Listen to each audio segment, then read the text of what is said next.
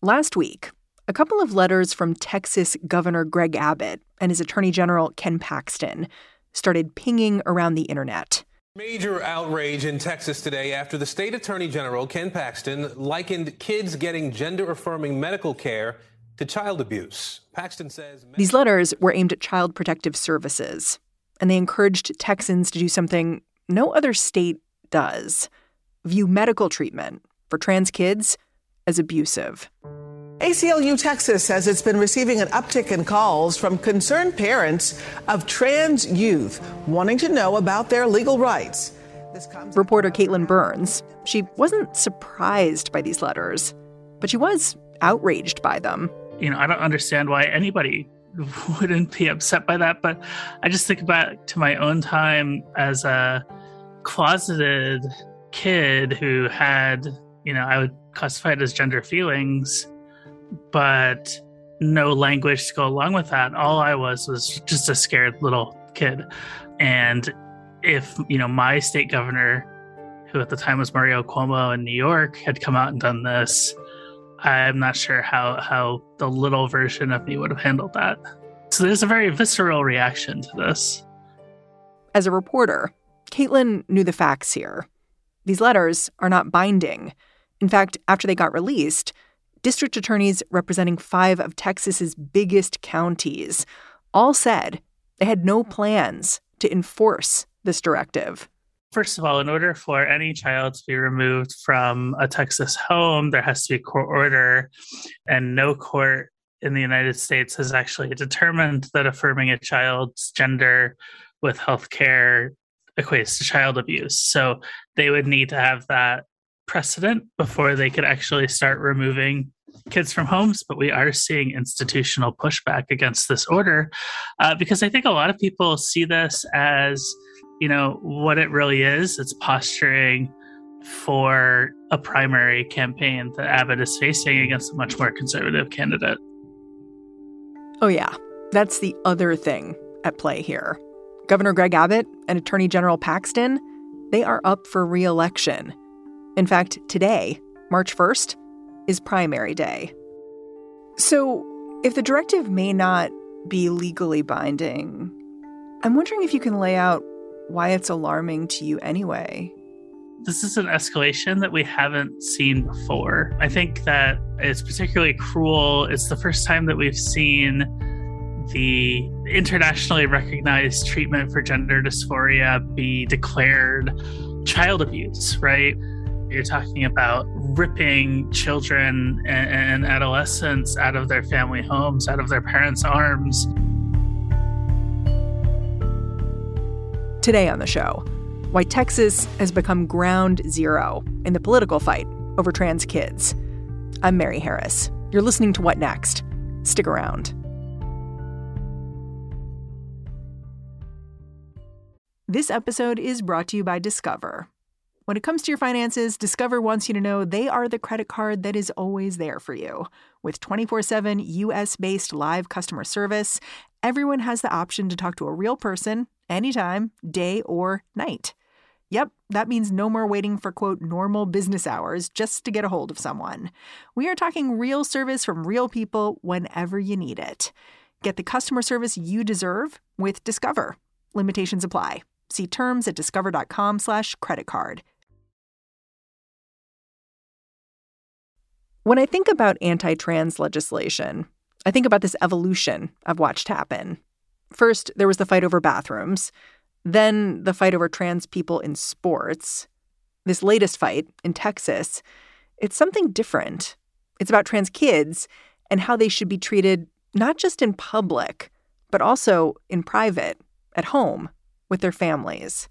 And while no one thinks the directive to treat gender-affirming care as child abuse is legally binding now, Caitlin Burns says it could open the door to trans children being taken from their families eventually. She thinks of it as a reminder to people who talk about trans issues in the abstract. I think for a lot of people, trans issues are mostly an intellectual exercise. we spend a lot of time arguing, are trans women women, or the sports thing or the bathroom thing, but we very rarely step back and actually see trans people as actual human beings with lives who, are really just trying to get from point A to point B like everybody else. When I started reading about this new directive in Texas about trans kids, there was something that caught my attention right away, which is that it seems like Child Protective Services in Texas has actually been investigating the parents of trans kids for years. Like it's been something that families of trans kids have even had to prepare for. So I'm wondering if you can explain to me a little bit from your reporting what it's like if you've got a trans kid in Texas, even before this new rule. Yeah, I would expand this actually past Texas. I think this applies to anybody in the U.S. who has a trans kid. I mean, I've talked to parents in New York City who have had Child Protective Services called on them by like a neighbor or a relative over affirming their child's gender. So it's not, I want to be clear, this is not just a Texas issue. But one of the really heartbreaking things that I hear all the time in my reporting, anytime I report on trans families or families with trans kids in them, is that the parents have to prepare what they call a go folder. What's that? That's basically a folder that documents this child's entire life as a trans kid, right? So it's doctor's appointments, it's statements from psychologists, it's statements from doctors all saying, yes, this child is actually trans. No, this is not abuse. And they have it on hand expecting to have some nosy stranger or acquaintance who does not approve of trans identities calling the government on them and their families. I think it's worth getting into the nitty-gritty of the language in this directive because it refers specifically to gender transitioning. So what does the governor mean when he's talking about gender transitioning and kids? You could interpret that in a variety of ways. I think most people think that the line is drawn at any sort of medication or medical intervention. I think the statute, the way it's written, could possibly be interpreted to mean any gender nonconforming behavior or traits. Right, like if you cut your daughter's hair very short, for instance, is that a gender transitioning action? Yeah. I don't think we know for sure, right? And that's the scary part. I think that's part of the reason why trans people like myself and others who care for trans people were so upset. Yeah. I mean, one of the things that is specifically called out in what Governor Abbott put out there are puberty blockers. The idea that children who identify as trans, when they reach puberty, they are often prescribed puberty blockers, which keep them in a state of stasis while they figure out what's happening inside them. And my understanding is that now in Texas, puberty blockers are considered part of a gender transition. Is that how doctors think about them? Well, puberty blockers are used for a variety of things, not just trans-related stuff. I mean, if a child has precocious puberty, they are prescribed puberty blockers. Are we to consider that now to be child abuse under Texas law? This goes unanswered. I think that there's a lot of misunderstanding about puberty blockers and what they do. It's really just a delay tactic. And a lot of people don't realize that puberty blockers are started after puberty starts. It's not before puberty starts. So there's no like 8-year-olds on puberty blockers. It's the medical term for the stage that it's introduced at is Tanner stage 2, which is when you first start seeing large hormonal changes and bodily changes. And the reason you wait that long is you want to see if the child is actually comfortable with the changes that are starting to happen to their body. And if they're not, you don't want to like force the puberty on them where they feel like they're helpless, because that leads the adolescent into a very dark and potentially dangerous place. So you introduce the puberty blockers so that they can mature a little bit more and be more settled in their dysphoria. you make sure that they completely understand what they're doing before you introduce anything that's permanent. But there has been a lot of scaremongering over this treatment over the years that has been really frustrating. What do you think the misunderstandings are about this kind of treatment? I'm not sure you're going to like my answer. Now I really want to hear it.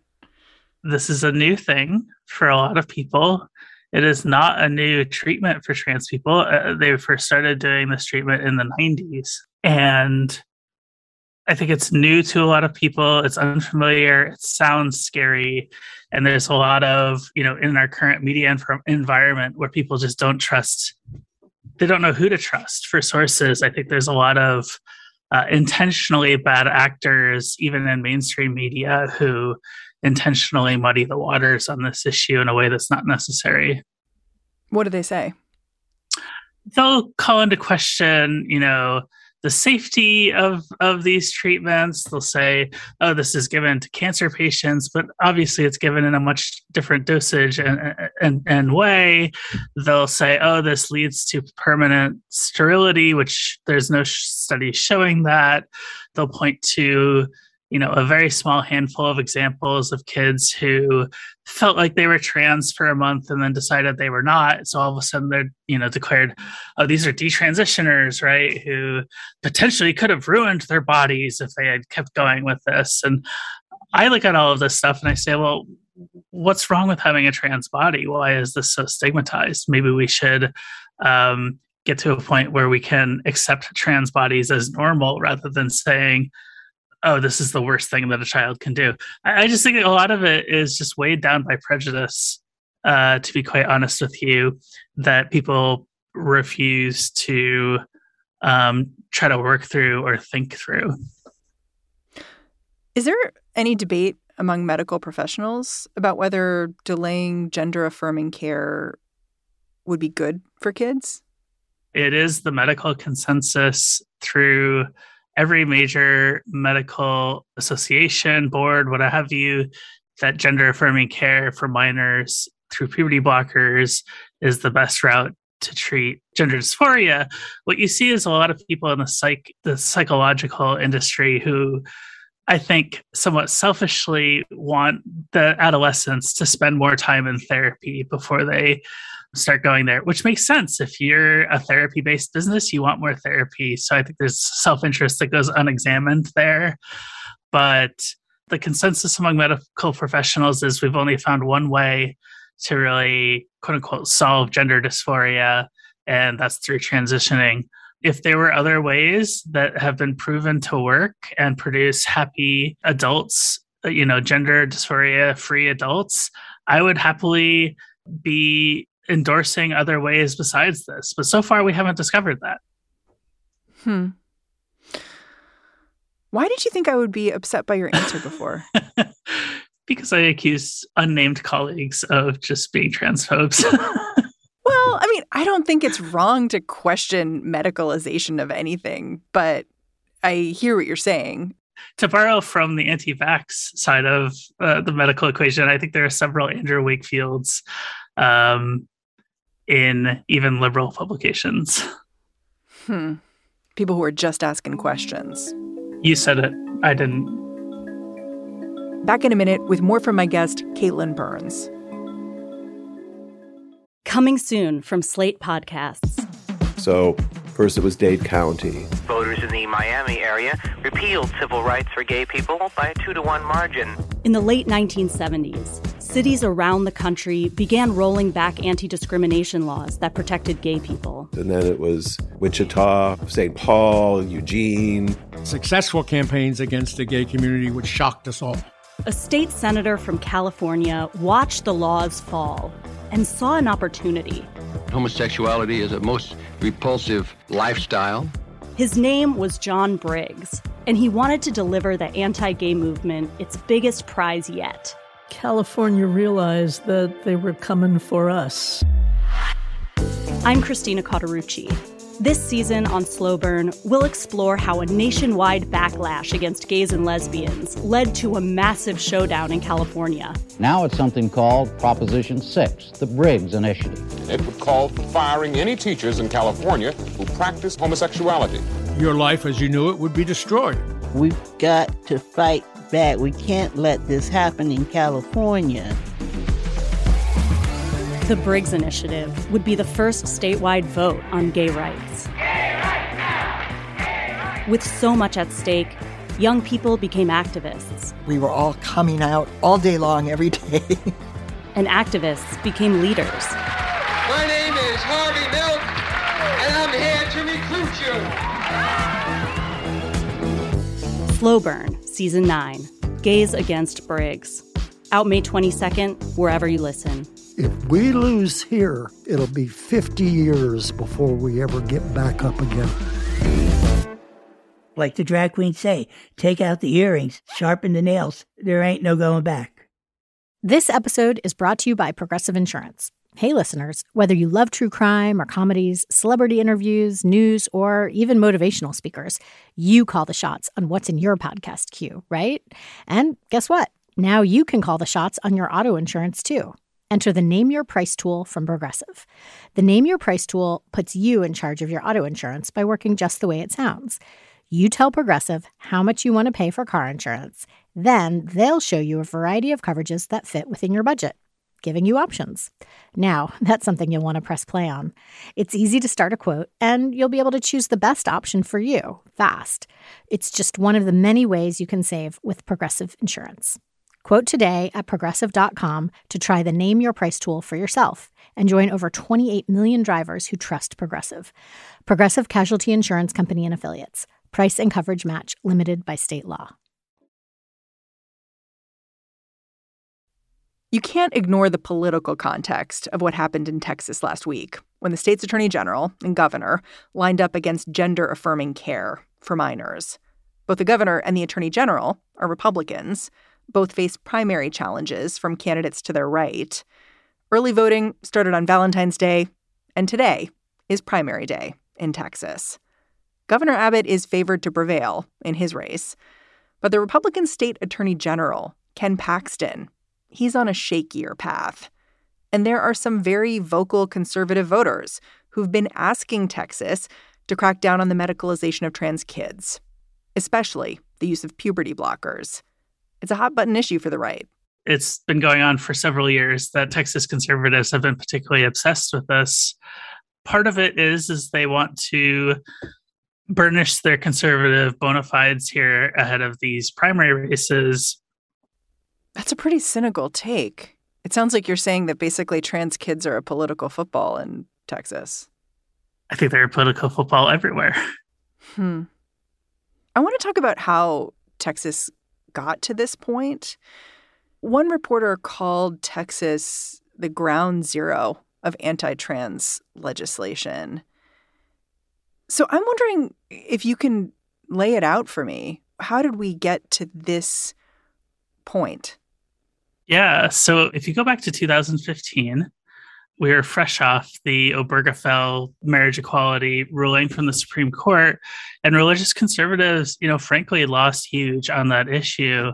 But they have all these structures set up that were going into anti-LGBT lobbying and advocacy, and so they needed a new subject. And unfortunately, the subject that they settled on was trans issues.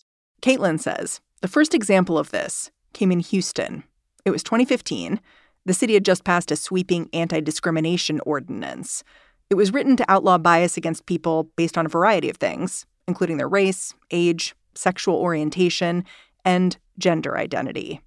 Opponents of the new anti-discrimination law put it to a voter referendum, and they pursued an aggressive campaign against it, calling it a bathroom ordinance and saying it would allow dangerous men into women's bathrooms. A television ad came out against the ordinance with images of a man entering a women's restroom and waiting there until a young girl bounded in and he entered her stall. Any man at any time could enter a woman's bathroom simply by claiming to be a woman that day. No one is exempt. Even registered sex offenders could follow women or young girls into the bathroom. When this referendum went to a vote, there were signs outside of Houston's polling places saying, "No men in women's bathrooms." The ordinance got repealed by a vote of 61% to 39%. Houston's mayor said it was brought down by a calculated campaign of lies designed to demonize a little understood minority. The Republican lieutenant governor of Texas, Dan Patrick, he saw it differently. This shows that the liberal leftist ideas of the Democrats, led by this mayor and led by Hillary Clinton, are going to be rejected, not just by Republicans, but by Democrats who came out against this. It's just common sense. This effort in Houston to defeat an anti-discrimination law, this is what spurred a wave of so-called bathroom bills all across the country. Yeah, it came from Texas. Texas tried for years to pass a bathroom bill unsuccessfully. They tried to pass a school bathroom bill where it was a bathroom bill, but only for school children. They have been trying for years to get something on the books against trans kids or trans people. It's the issue that has so many talking, public bathrooms and the rights of the transgendered community. First, there was the debate in Houston. Now it's in Fort Worth schools. It even has the state of North Carolina facing off against the federal government.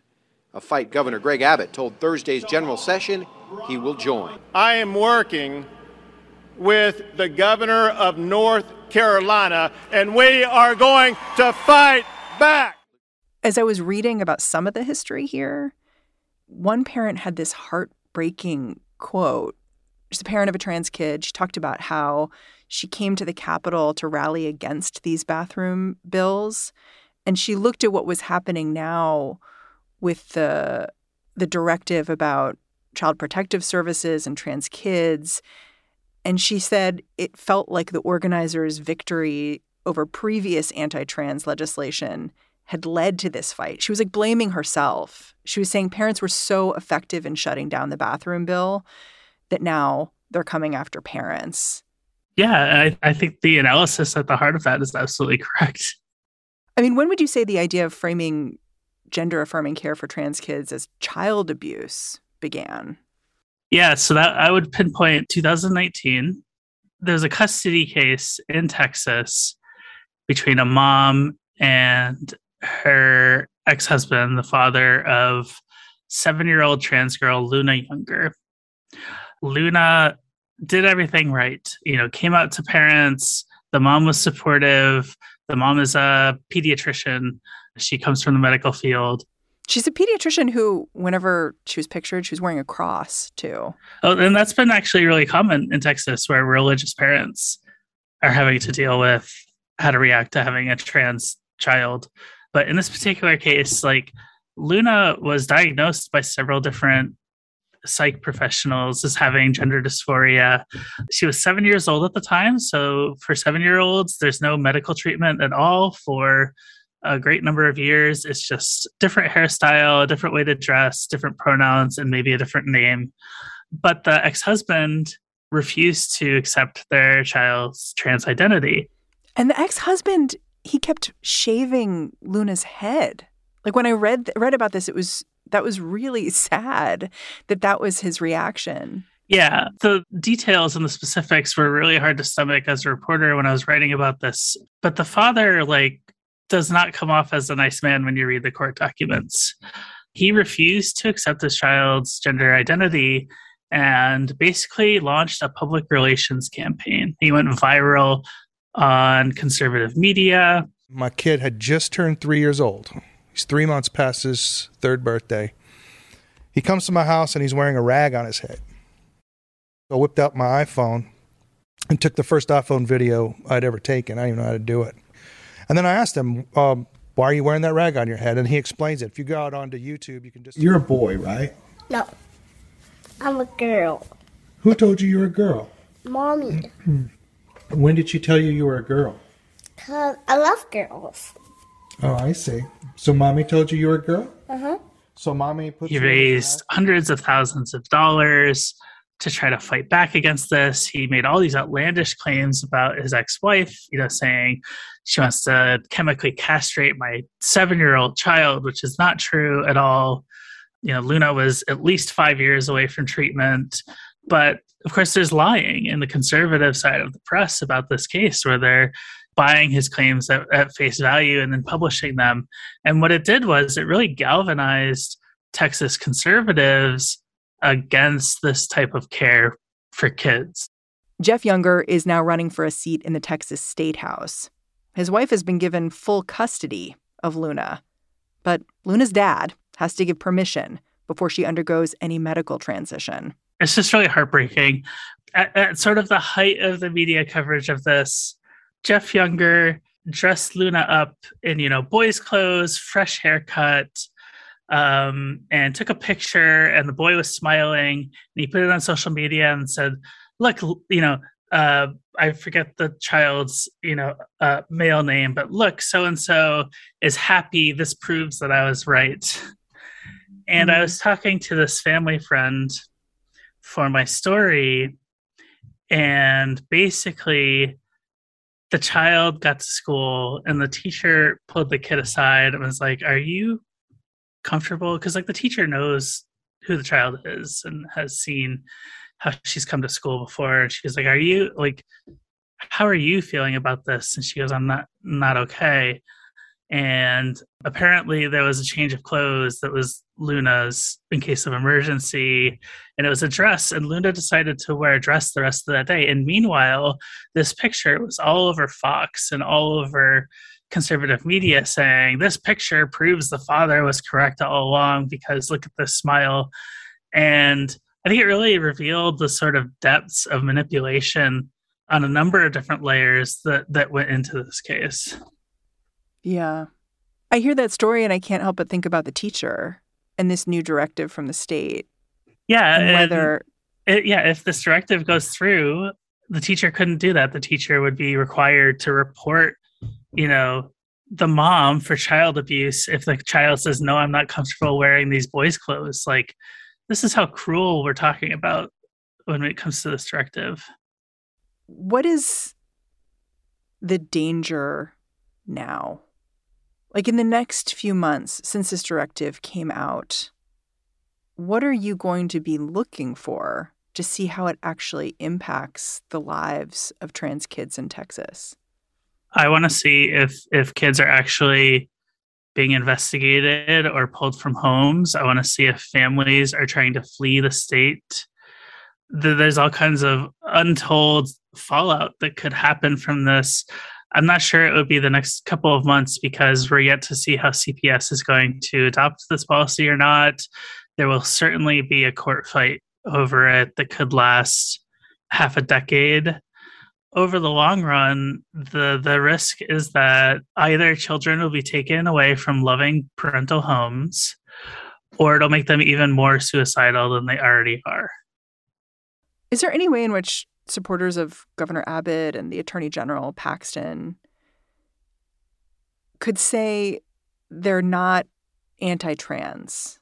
They would say, we're anti-trans for minors. We don't want children making this decision. Yeah. I mean, they're already saying that. What's your response?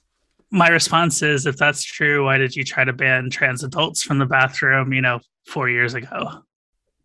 It sounds like you're saying there is no charitable way to look at the arguments that are being made by Republicans in Texas. I think a lot of them genuinely believe that they're doing the right thing. But in order to see it that way, you have to see trans people as something subhuman or undesirable or something to be deleted or prevented. You have to see trans people as maybe a disease or some sort of vermin. And you do see that kind of verbiage leak out. I mean, Marjorie Taylor Greene, the congresswoman from Georgia, went on the radio and suggested that conservatives should beat the hell out of all trans people. First off, if I was a parent and my 5th grade daughter had to sleep and shower in some kind of cabin at some summer camp that I paid money to send my child to, and there was a man calling himself a woman sleeping in her cabin, showering with her, that guy he'd be in jail. He would be in jail. Well, first off, my husband would have beat him into the ground and then he'd be in jail. But this is exactly how we need to stand up against this stuff. So am I being uncharitable? Yes. But am I being unrealistic in describing their actual intent and the impact that it would have on trans people? I don't think I am. Yeah. One historian I was reading made this point that I thought was apt. They said what bothered them in particular about what was happening in Texas is that framing a parent accepting who their child is as child abuse was this kind of like rhetorical inversion that can cloud your sense of who's at risk when a child comes out as trans. I thought it was interesting because it was true of a number of arguments I'm seeing being made politically now with the inversion of victimhood. Yeah. When you look at like anti-trans forums where parents of children who have come out as trans, but they don't support the kid, you see, why is my child attacking me like this? And it's like, hello? What planet are you on? They're your child. They're not attacking you. One of the more frustrating claims that I've run into when covering this issue is there are all kinds of people who have legitimate power over trans lives who are claiming that children coming out as trans is some sort of social contagion. In essence, they're claiming that these kids are getting recruited into being trans, which I think is really far-fetched and akin to QAnon, to be quite honest with you. We saw for years and years, gay men were always accused of trying to recruit children into homosexuality. I think this is just a continuation of that moral panic. But what that kind of framing does is it allows bigoted parents to say these trans people are attacking me through my child, when in actuality, their child is just trying to be who they are. And it's really, really frustrating because you see people who should know better who are going, maybe this is a social contagion or whatever it is. But being trans is not a sickness. Caitlin Burns, thank you so much for talking to me. Yeah, thank you for having me. Caitlin Burns is a columnist over at MSNBC. She's also the co-host of the podcast Cancel Me Daddy. She was the first ever openly trans Capitol Hill reporter. And that's the show. What Next is produced by Daniel Hewitt, Elena Schwartz, Carmel Delshad, and Mary Wilson. We are led by Alicia Montgomery. And I'm Mary Harris. We will be back in this feed bright and early tomorrow morning. See you then. Coming soon from Slate Podcasts. So, first it was Dade County. Voters in the Miami area repealed civil rights for gay people by a 2-to-1 margin. In the late 1970s, cities around the country began rolling back anti-discrimination laws that protected gay people. And then it was Wichita, St. Paul, Eugene. Successful campaigns against the gay community, which shocked us all. A state senator from California watched the laws fall and saw an opportunity. Homosexuality is a most repulsive lifestyle. His name was John Briggs, and he wanted to deliver the anti-gay movement its biggest prize yet. California realized that they were coming for us. I'm Christina Cauterucci. This season on Slow Burn, we'll explore how a nationwide backlash against gays and lesbians led to a massive showdown in California. Now it's something called Proposition 6, the Briggs Initiative. It would call for firing any teachers in California who practice homosexuality. Your life as you knew it would be destroyed. We've got to fight back. We can't let this happen in California. The Briggs Initiative would be the first statewide vote on gay rights. Gay rights now! Gay rights! With so much at stake, young people became activists. We were all coming out all day long, every day. And activists became leaders. My name is Harvey Milk, and I'm here to recruit you. Slow Burn, Season 9, Gays Against Briggs. Out May 22nd, wherever you listen. If we lose here, it'll be 50 years before we ever get back up again. Like the drag queens say, take out the earrings, sharpen the nails. There ain't no going back.